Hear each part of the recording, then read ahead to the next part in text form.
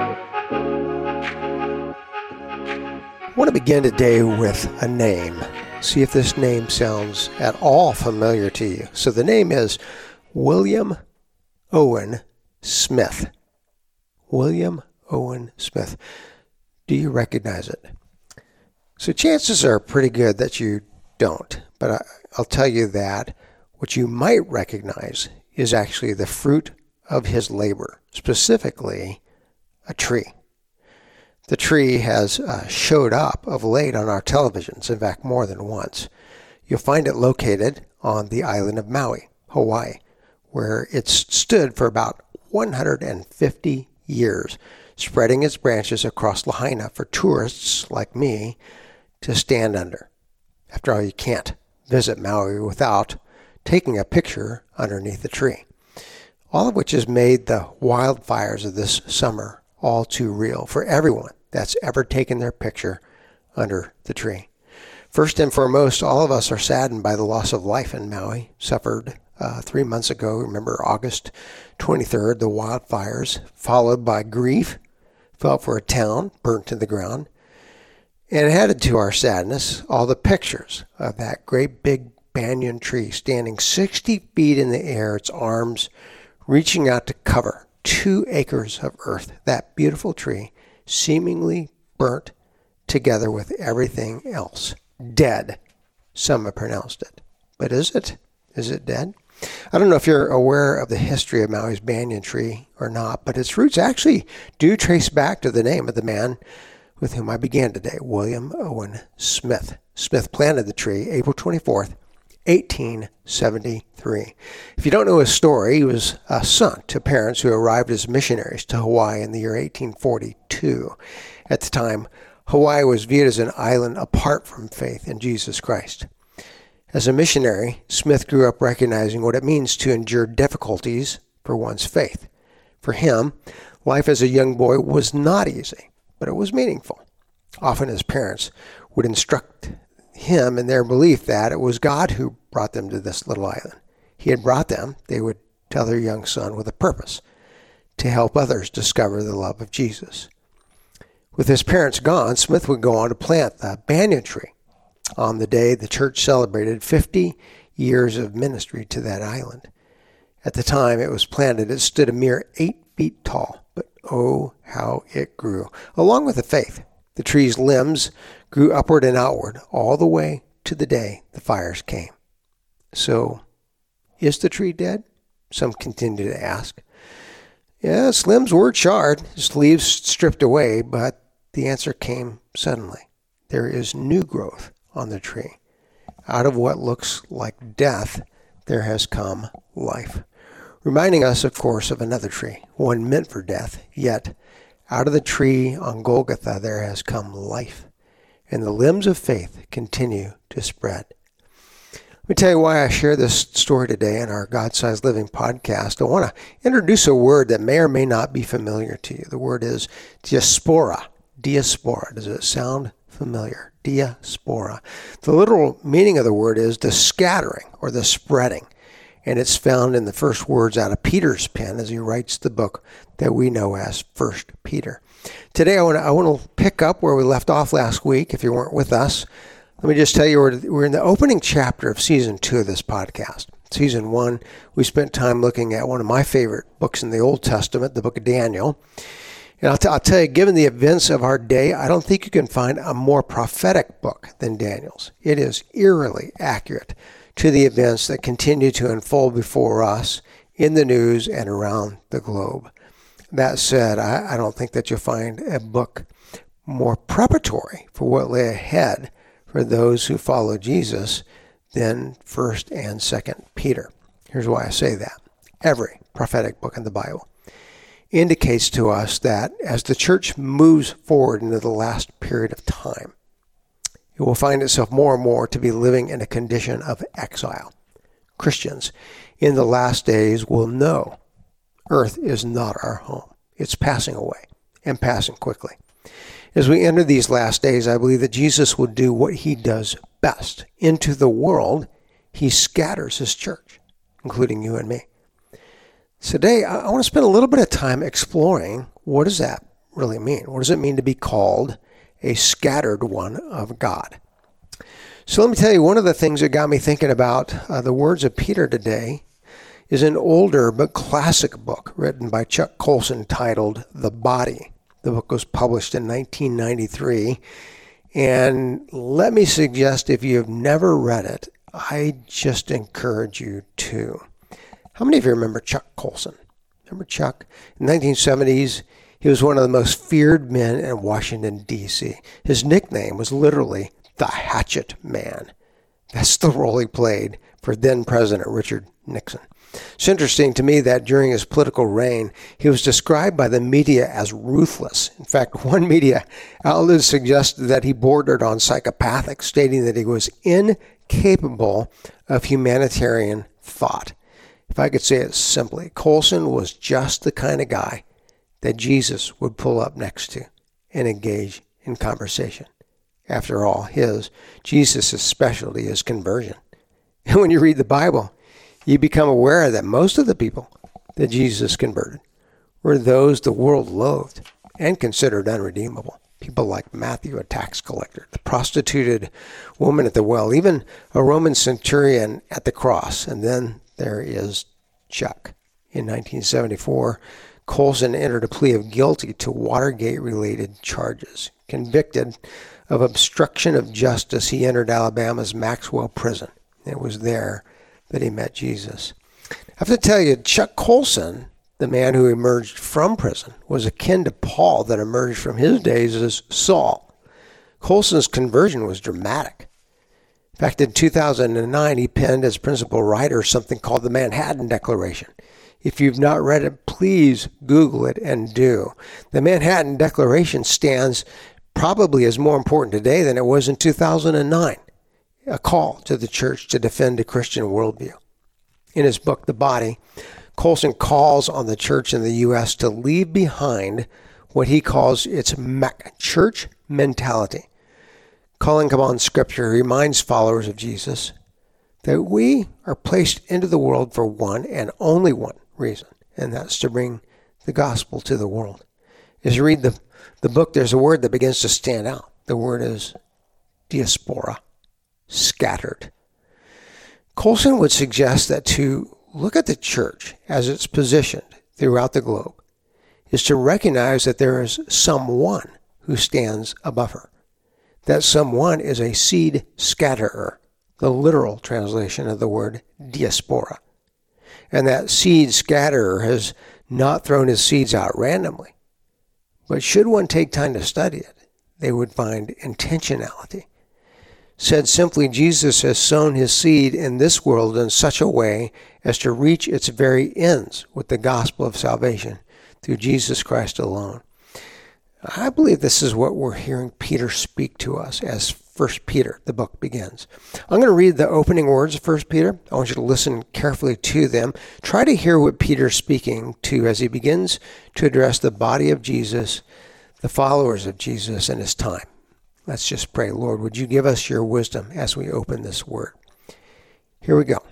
1 Peter chapter 1, verse 1. Peter, an apostle of Jesus Christ, to those who are elect exiles of the dispersion, diaspora, in Pontus, Galatia, Cappadocia, Asia, and Bithynia, according to the foreknowledge of God the Father, in the sanctification of the Spirit, for obedience to Jesus Christ, and for sprinkling with his blood, may grace and peace be multiplied to you.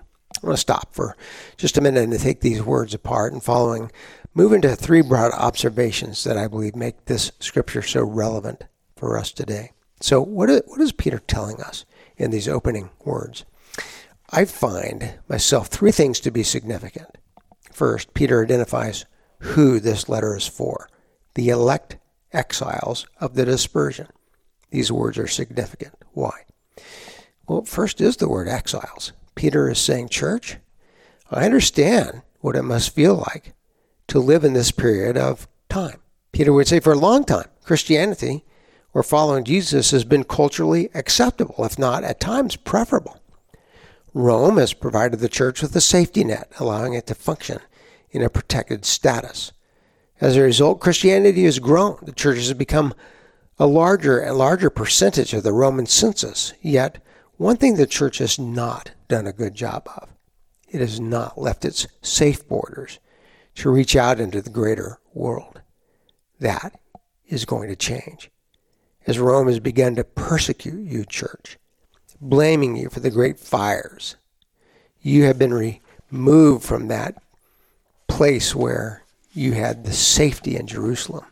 You have been scattered into places like Pontus, Cappadocia, Asia, and Bithynia. And not only have you been scattered into these unfamiliar places, but you continue to be pursued by the Roman authority. Everything, and I mean everything, feels different now. It feels like you've been exiled into a strange world. But I want to assure you that this is not bad. In fact, it is exactly what God has willed. How do I know that? Well, it's our second word in the scripture, the word diaspora. I love the word. Most literally, it means dia, or through, plus spora, spores or seeds. Through seeds, through seeding, God will grow his church. He is the seed scatterer, and he has scattered you, church, into what feels like an exiled world, with the purpose of your spreading the seed of his word to the very ends of the earth, which of course takes us to the third word meaningful in this scripture, the word elect. Elect. Listen to it again. Quote, Peter, an apostle of Jesus Christ, to those who are elect, exiles of the dispersion. Here's what that means. Peter is saying, church, not only has the seed scatterer scattered you into unfamiliar and uncomfortable places, but he, listen to this, determined the exact places where he would scatter your specific seed. In other words, church in Pontus, you're not simply placed into Pontus randomly. No. From eternity itself, God knew that this persecution would take place, and he determined that your seed would fall into Pontus. This is the place where you are called to spread the seed of the word. The same is true for you, church in Cappadocia, and the same for you, church in Bithynia. Oh, and guess what? The same is true for you and me today. It's true for me as an individual. It's true for the local church that I'm a part of. And it's true for the global church. There is not one person or church in this world that is not exactly where God determined it would be, and he determined it from eternity before the world was ever made. By the way, I have only one word for this. Wow. The way that God works is beyond comprehension. Something incredibly significant, I believe, begins to happen inside of us when we understand these words. We begin to recognize that God has placed me where I am for a purpose.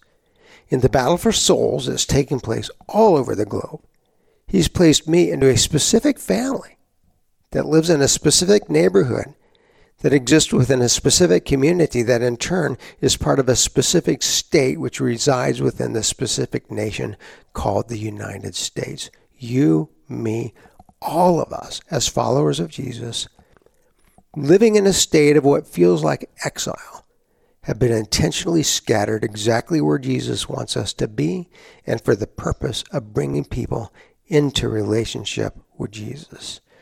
So what are we to do with this?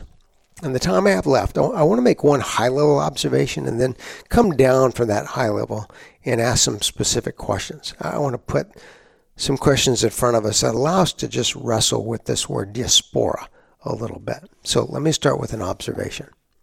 When I get up and above this scripture today, I'm struck by the way that Jesus, acting as the seed scatterer, works. Specifically, I'm struck by the notion of election, that we are who we are and where we are, not of our own will, but because of God's election from eternity. And that election has occurred on three specific levels. The first, I'll simply call the cosmic level. By this, I mean that before time began, God chose which seed he would scatter into which frame of time. The church that Peter is writing to was intentionally scattered into a time frame that would be difficult.